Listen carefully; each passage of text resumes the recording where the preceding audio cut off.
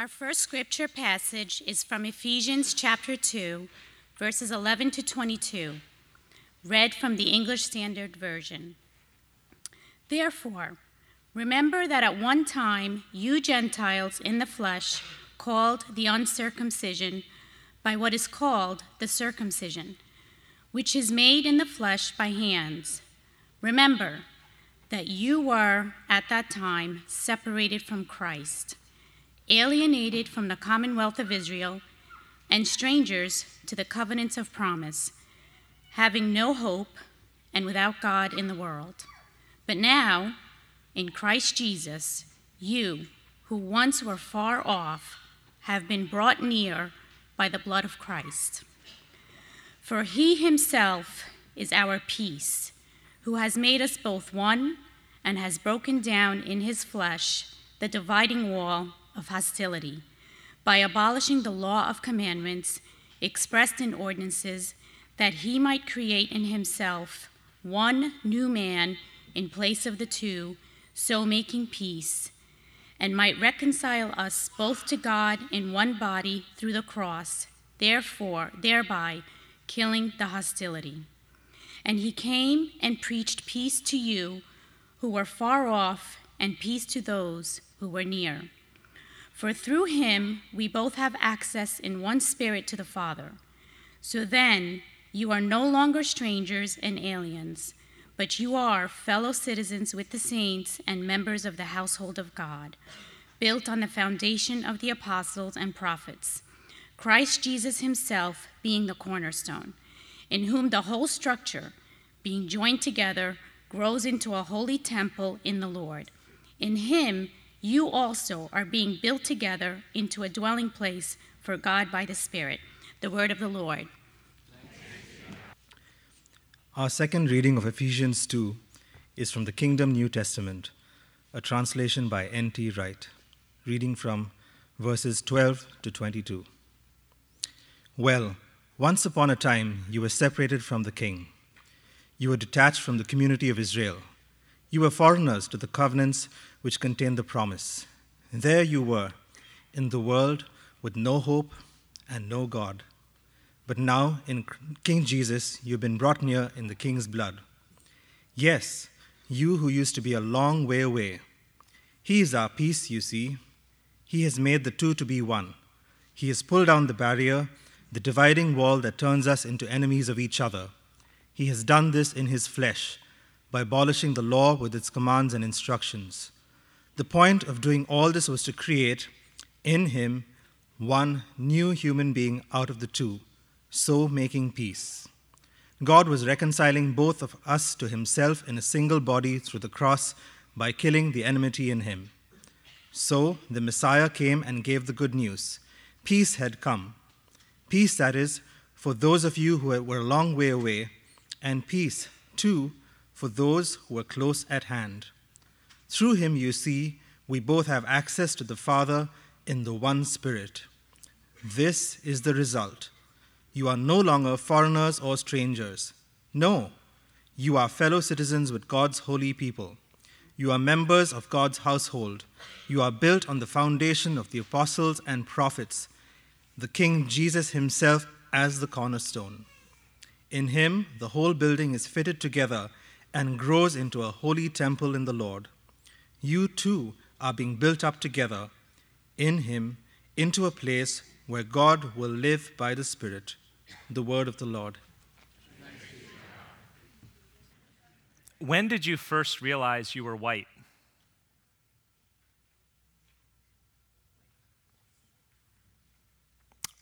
I never had to think about it. I was always in the majority. There was some diversity growing up in Northern Virginia, but I never had to think about it. It was never a question posed to me. It was never one that crossed my mind. But of course, that's not the case with many people, especially in America.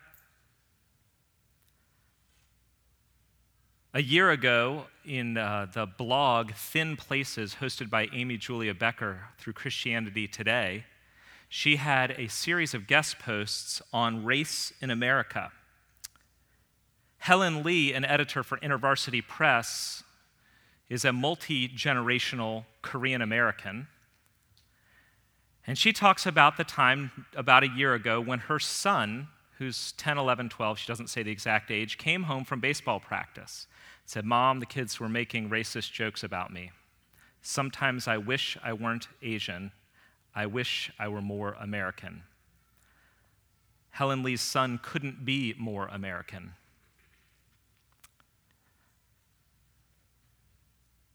Ramesh Wijesuraya is from Sri Lanka, but spent age 10 on in the United States. And he said this: "As most children learn quite early, our peers grade us primarily on superficial evaluations of our physical appearance, height, weight, color, beauty, clothes, hairstyle, lack of acne, too much acne. However, my skin color trumped all of my other superficial qualities in the land of first impressions." Mellody Hobson, speaking at a TED Talk, Mellody Hobson is the president of Ariel Investments in Chicago and is currently the chairman of the board for DreamWorks Movies. Mellody Hobson talked about being age 7 in 1976 and the only black girl in a white school. She got invited to a birthday party. She's age 7, remember. She comes home from the birthday party, and her mom's only question was not, "How was the cake? What games did you play?" Her mom's question was, "How did they treat you?" Because her mom's own experiences assumed the worst. The hope is that things change. Mellody Hobson was 7 in 1976, but she then tells a story of 2006. 2006, she gets a phone call from Harold Ford, who wanted to run for Senate. And he talked to Mellody Hobson saying, "Hey, can you help me? I'm trying to think about putting together a team. I need to know how this is going to play out, whether I should run for Senate or not." And Mellody said, "Let me call my friend in marketing in New York City." The friend said, "Hey, I know what we do. We get an editorial board together for a lunch in New York, introduce Harold Ford to them." Harold Ford is also black. So Harold and Mellody show up, full suits, ready dressed. They enter into this New York City office building. The receptionist welcomes them in. They say, "Hey, we're here for the editorial board lunch." She then takes them to a back room where there is a Stark room and says, "Well, where are your uniforms?" The expectation that this 30-something black man and black woman must be there to serve, not to run for Senate. Are we post-racial? Have we fixed the systematic problems in the United States? Have we even confessed sin? Have we healed any wounds? And have we dealt with superiority and disdain beyond black and white? Undocumented immigrants, people who look Middle Eastern, Tea Partiers, liberals. Superiority and disdain and division come up all over the place. Does the gospel have anything to say about any of this? I don't want to talk about any of this. Not because I don't think it shouldn't be talked about, because I don't think I'm the right person to talk about it. As I said, I've never wondered about my whiteness. I've never had to. I've never dealt with the kind of receiving end of being minority that others have. I've not entered into people's pain or their histories. I've not even had the hard conversations with more than 1 or 2 friends through the years. So all I can do this morning is point to the gospel.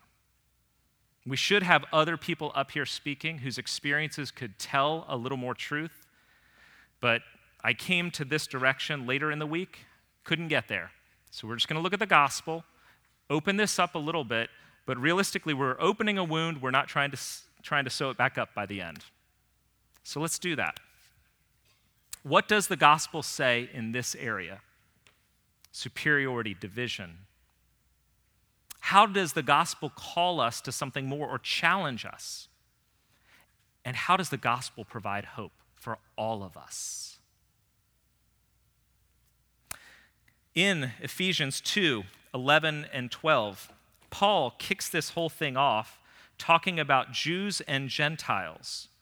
I'm not going to read the verses there, but they can be up on the screen. But basically, here's the story. Jews hated Gentiles in the first century. They were outside of God's covenant, and they disliked them to the point of a form of racism, equivalent to anything we've ever had in America or any country has ever had. And it really is 2,000 years of history that bore into that. You see, 2,000 years before Jesus, Abraham is called, and God says, "You will be my chosen, and your people will be my chosen people." To be chosen by God is to be separated from others. And Israel saw themselves as the holy, set-apart people. God gave them promises, covenant, a land. God gave them a temple where he would dwell with them as his people. And he gave them his law, his covenant treaty, saying, there's a relationship between you and me. Now, Israel was supposed to use all of that to reveal God to the world. God is holy. God promises. God chooses the unworthy. They were supposed to reveal God and draw the nations in, but they didn't. Instead, over years, Israel became more and more superior. Gentiles don't have the law, the covenants. And they became more protective. Gentiles will contaminate us. They'll cause us to go after their gods. Keep them away. By the first century, it was a form of hatred, division, and racism equivalent to anything we've seen ever. The first century view was Gentiles are pagan, unclean. They were hated. There's even an archaeological finding from a wall that used to surround the temple in Jerusalem in the first century. The archaeological inscription says this in the Greek: "Let no foreigner, Gentile, enter within the partition and enclosure surrounding the temple.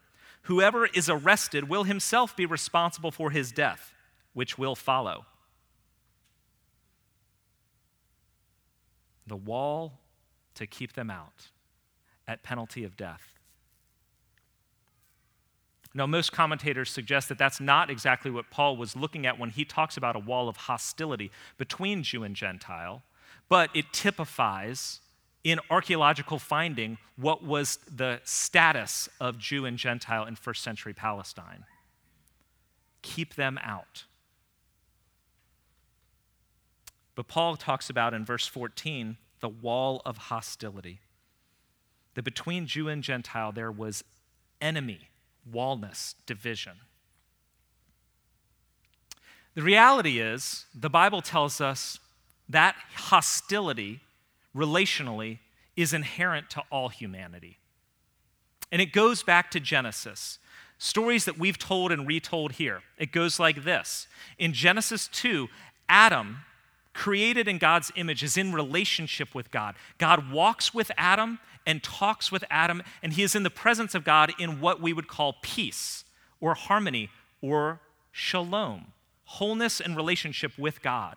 As a result, he was able to be in relationship with Eve. He was naked and unashamed, not just physically, but emotionally, spiritually, nothing to hide from Eve. And the two became one. Because he was in peace with God, he could be in peace with Eve. But sin enters. Adam and Eve disobey God. And in turning from God, they create hostility. What happens when God comes again? Adam hides from God. He's against God now. And he's also against Eve. Genesis 3 says Adam covers himself, hides himself. She can fend for herself. Adam, what did you do? It was the woman. Obviously. Oneness to blame. Nakedness and unashamed to hiding and covering. The Bible says sin, which we talk about here, is not immorality. It's not stealing, lying, cheating. Those things are sins. Sin primarily is living apart from God, being separated from God, and it translates into being separated from people, from one another. All relationships are broken because we are broken from the main relationship. But the gospel tells us that has been reconciled, and through Christ, we can have a relationship with God again, and therefore with one another. Paul lays it out very clearly, although a little bit confusingly, in verses 13 to 16. Doing my best to unpack that, probably failing and will confuse you, but let's do it anyhow. Verses 13 to 16, Paul says to the Gentiles, "But now in Christ Jesus, you Gentiles who were once far off from God have been brought near." How? By the blood of Christ. For he, Christ himself, is our peace. He has made us both one, Jew and Gentile, both one, and has broken down in his flesh the dividing wall of hostility by abolishing the law of commandments and ordinances in order that he might create in himself one new man in place of the two, so making peace, and might reconcile us both to God in one body through the cross, thereby killing the hostility. Try to summarize that. Christ is our peace, peace with God. He tears down the wall of hostility between us and God. How? His blood being shed, verse 13, and his death on the cross, verse 16.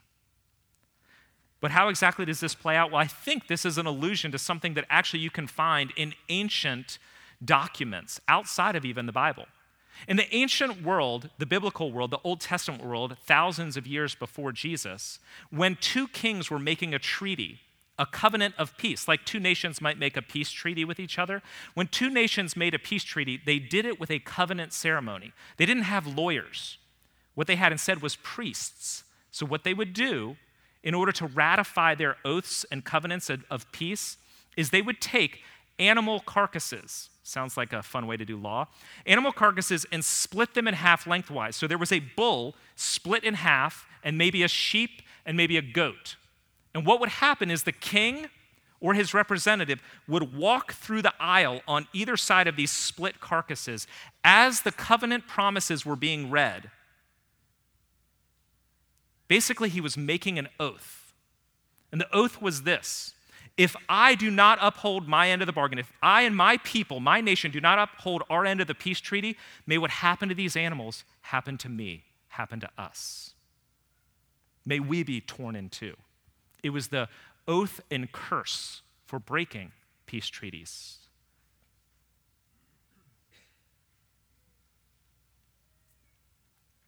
How does Jesus tear down the dividing wall? How does he make peace with God? Well, God gives the law and covenant to all of us, not just to Israel. You know, the 10 Commandments, right? That's part of his covenant of peace with us. But has anyone ever obeyed that? Jesus made it clear nobody does. All of us sin. All of us break the covenants. All of us have broken God's peace treaty with humanity and deserve to be torn in two. But Christ bears the curse. He allows himself to be torn in two for our disobedience. God makes a covenant with humanity and says, if you sin, you deserve death. But instead says, you sinned, I will take the death. The cross kills the hostility between man and God because Christ bears the hostility that we deserve. Now we have peace with God, verse 14. Now we can be reconciled to God, verse 16. All of us can be at peace with God through faith in Jesus Christ and his death on the cross. And the good news of that is that it means that we can be reconciled to one another. Verses 17 and 18, Paul goes on to say, and he, Jesus Christ, came and preached peace to you who were far off and peace to those who were near. For through him, through Jesus, we both have access in one Spirit to the Father.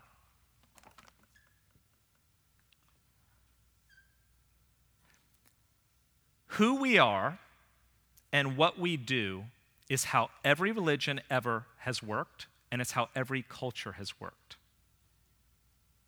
If you're from a traditional culture or a traditional religion, then your birth, meaning who your relatives are, your bloodline, your ethnicity or nationality, like your caste in some systems, or your religiousness and rule following determine whether you're in or not.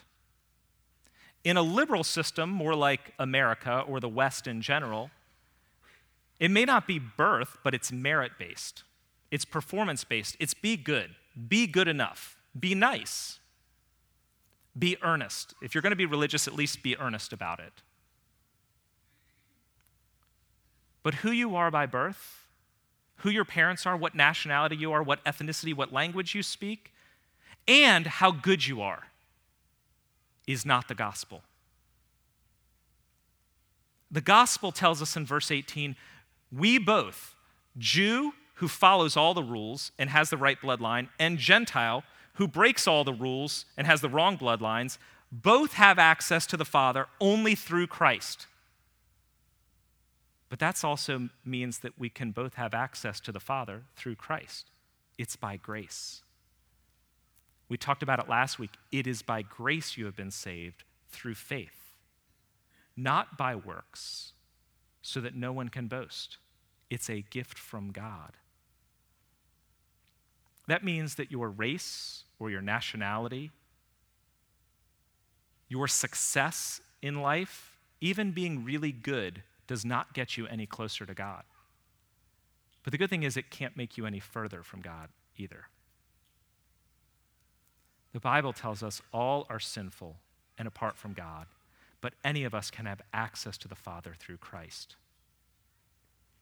Tim Keller summarizes this in The Prodigal God when he writes, here's what we need to know. Everyone is wrong. Everyone is loved. Everyone is called to recognize this and change. See, what's radical about the gospel is the way that it includes everyone. Everyone. Galatians 3:28, Paul puts down what's one of the most radical things ever stated, and you're not going to find this in your religious studies textbooks. They're going to focus on something else. Galatians 3:28, Paul writes, there is neither Jew nor Greek, there is neither slave nor free, there is neither male nor female, for you are all one in Christ Jesus. What Paul's saying here is not that there aren't differences of ethnicity or social caste or gender. It's that those differences are no longer determinative of your identity or your status or your future or your hope. They don't make you further from God. They can't get you any closer because it is by grace through faith in Jesus Christ that we are saved. And what he offers is open to everyone, male and female, slave and free, Jew and Gentile, black and white.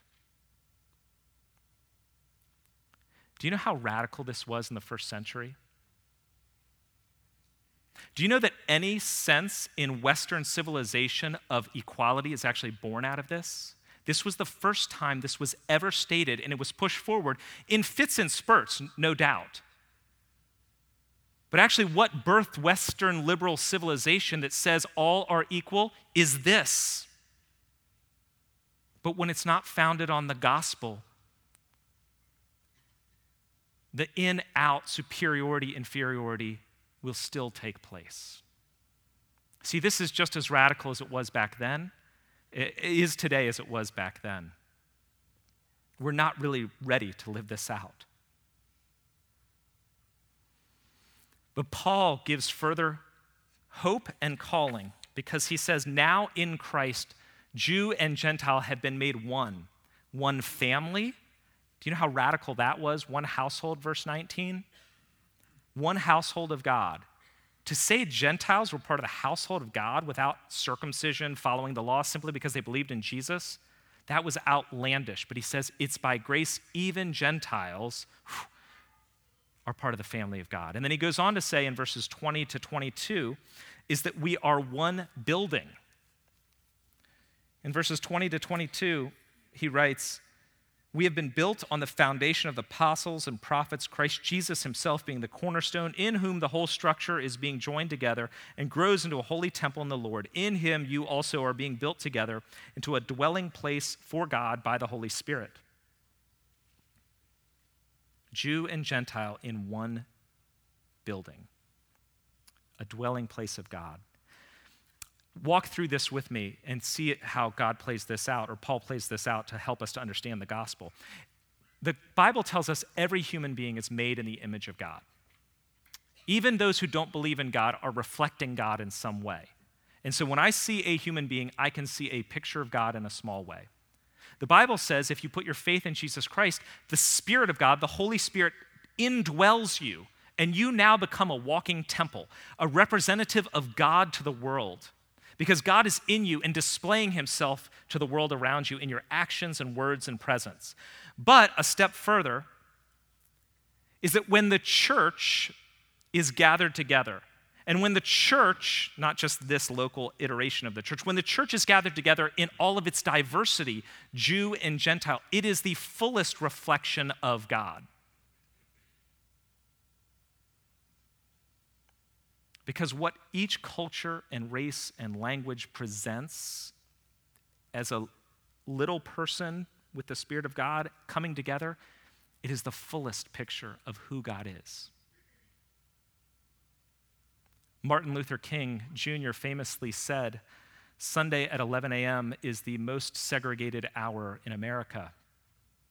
In some ways, that's a challenge that we may not ever really be able to get over. Because what language am I speaking in? I've already isolated people who this is not their heart language. Anytime you play music, you're going to make choices that will work on some people and really annoy others. A friend of mine, Corey Whitmer, is part of a really racially integrated church in Richmond, and he said that basically their goal is that you would only be 75% happy with a worship service. Because if you're more than that, it means that your culture is having too much to say for that Sunday. So if you're really going to look at it, it would be being willing to sacrifice something in order to gain a bigger picture of God. Another way to do it is really to intentionally build relationships, to recognize there is a benefit to a Spanish language or an Arabic language or a Chinese language church, because those things are good gifts from God, but we need to be the kind of people who connect with churches and people who worship in different forms: Baptist, Catholic, Pentecostal, Presbyterian, across languages, across nations. It's one of the reasons I love Anglicanism, is because it is global. You can go to Africa, you can go to Asia, and you can see iterations of the church that are different than what this is going to look like on a Sunday. Sorry, all of that was an aside. We are called to be one body, one building and one body. And really that's where I want to hit, is in verse 14 and 15. Paul says, he has made us both one. The Jew and Gentile have both become one. In verse 15, that he might create in himself one new man in place of the two.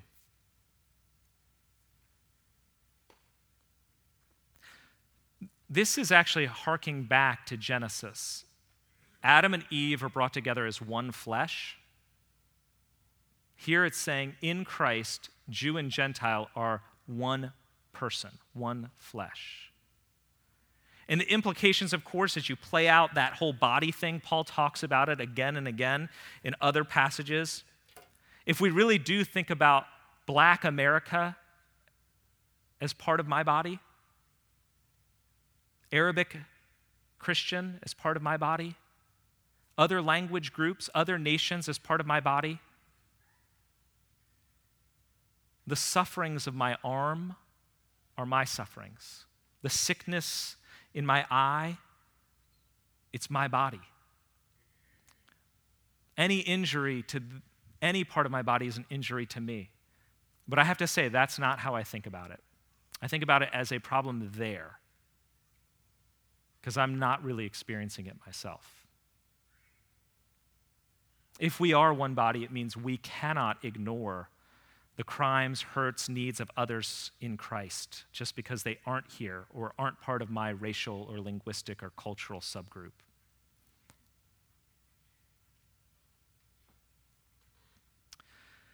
I tend to think, well, that's their problem, and I've got enough of my own. The gospel should reorient us and say, any problem in the body is mine. It doesn't mean I can take care of every problem, but I should be broken by it, concerned by it. I should grieve for it. I should confess into it. There are implications of this gospel, that we are reconciled to God by grace, and that we're reconciled to one another because we are reconciled to God. You see, because the gospel says that I'm sinful by nature, it calls me to humility, to admit my own biases, my own superiority and disdains. We all have them. They may not be race-based. We all have things that we feel superior about and people we disdain. Confessing those is a part of acknowledging that we are all sinners. But the gospel also assures me that I'm loved through faith in Christ, and so it moves me to love even those with whom I have nothing in common or even disagree. We cannot say, am I my brother's keeper? That's what Cain said, who murdered his brother. And God said, where's your brother? Am I my brother's keeper? That's never the response in the gospel. The gospel calls us to identify with our brother, whoever he or she is, brother and sister, and to carry and confront their pain and their injustices. You know, as two quick case studies, Paul does this 2 separate times. One time with Peter, who was a pillar of the church, who was more founded as a leader in the church than Paul was. In front of an entire group of people, Paul confronts Peter about his racism and his hypocrisy because he would eat food with Gentiles until some Jews showed up, and then he'd be like, oh, I'm not going to eat with those people, I would be unclean. And Paul called him out because there's a time to call out hypocrisy. You know what else? Paul wrote the letter of Ephesians, many commentators believe, from prison. And if it fits with the book of Acts, the reason why Paul was imprisoned, get this, you can go read it in Acts 20 yourself. The reason why Paul was arrested and imprisoned was partly because he was preaching Jesus in Jerusalem. But you know what? You actually couldn't get arrested for preaching Jesus, so they had to have another reason. You know why he got arrested? For bringing a Gentile into the temple. He brought an Ephesian guy, an Ephesian Gentile, into the temple area, and so they arrested him. He took something that he knew was illegal, was against the law of his people, and said, this is a wrong thing, and I'm going to confront it directly, even if it means putting myself in the line.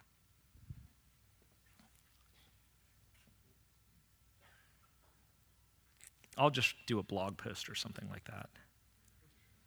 The arrest thing sounds a little dangerous.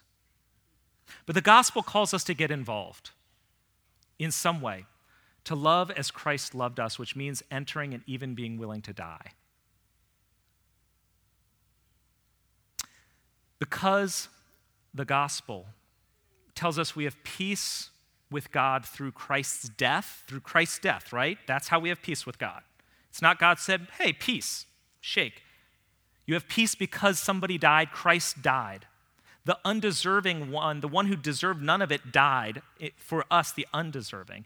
It calls me to sacrifice my rights for you. Philippians 2:6, we say this one occasionally as one of our confessions of faith. Christ Jesus, who though he was in the form of God, did not count equality with God a thing to be grasped, but made himself nothing, taking the form of a servant. N.T. Wright, in one of his translations, takes that part that I underlined and he phrases it this way. Jesus, though he is God and has everything God about him, does not exploit his godness, if you would, for his own good. His power and his status, he does not use for his own good, but gives them up for God's glory and your good and mine. Jesus surrendered position and power to identify with us in the incarnation, and he gave up his rights as God for our good. Am I willing to do the same? Are my politics, pocketbook, lifestyle, the sorts of things that benefit only me? Can I guard them because, well, it's my right? Or do I give them up to God for his glory and your good? The gospel calls me to sacrifice my freedoms and rights for you and for them, whoever them is. But the gospel also enables me to do that, potentially. Because let's face it, all I really need is what I already have in Christ. And it's already mine by grace. Christ gave himself for me, so maybe I can give myself for you.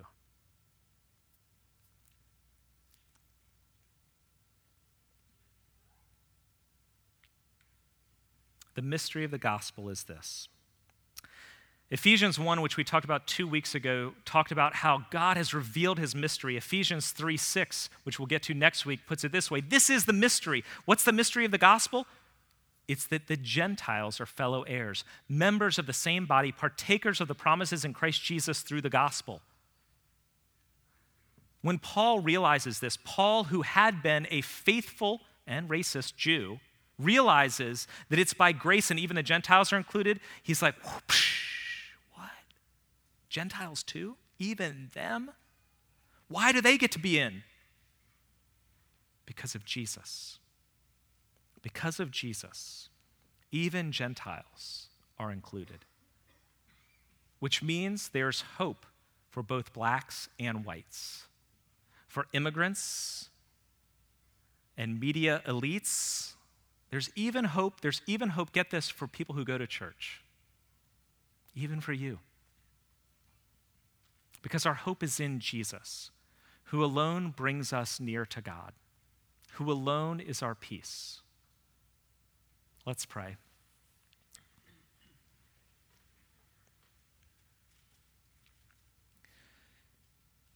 God, there's no way to approach these sorts of subjects without hitting on nerves that all of us have dealt with: defensiveness and pain, blame and hurt.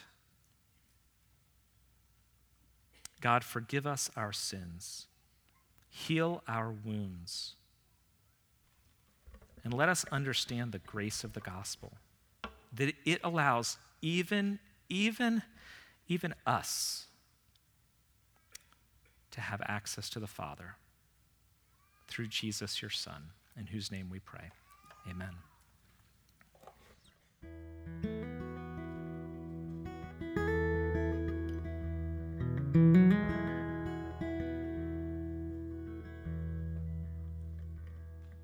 My hope is built on nothing less than Jesus' blood and righteousness. I dare not trust the sweetest fame, but wholly lean on Jesus' name. On Christ the solid rock I stand, all other ground is sinking sand.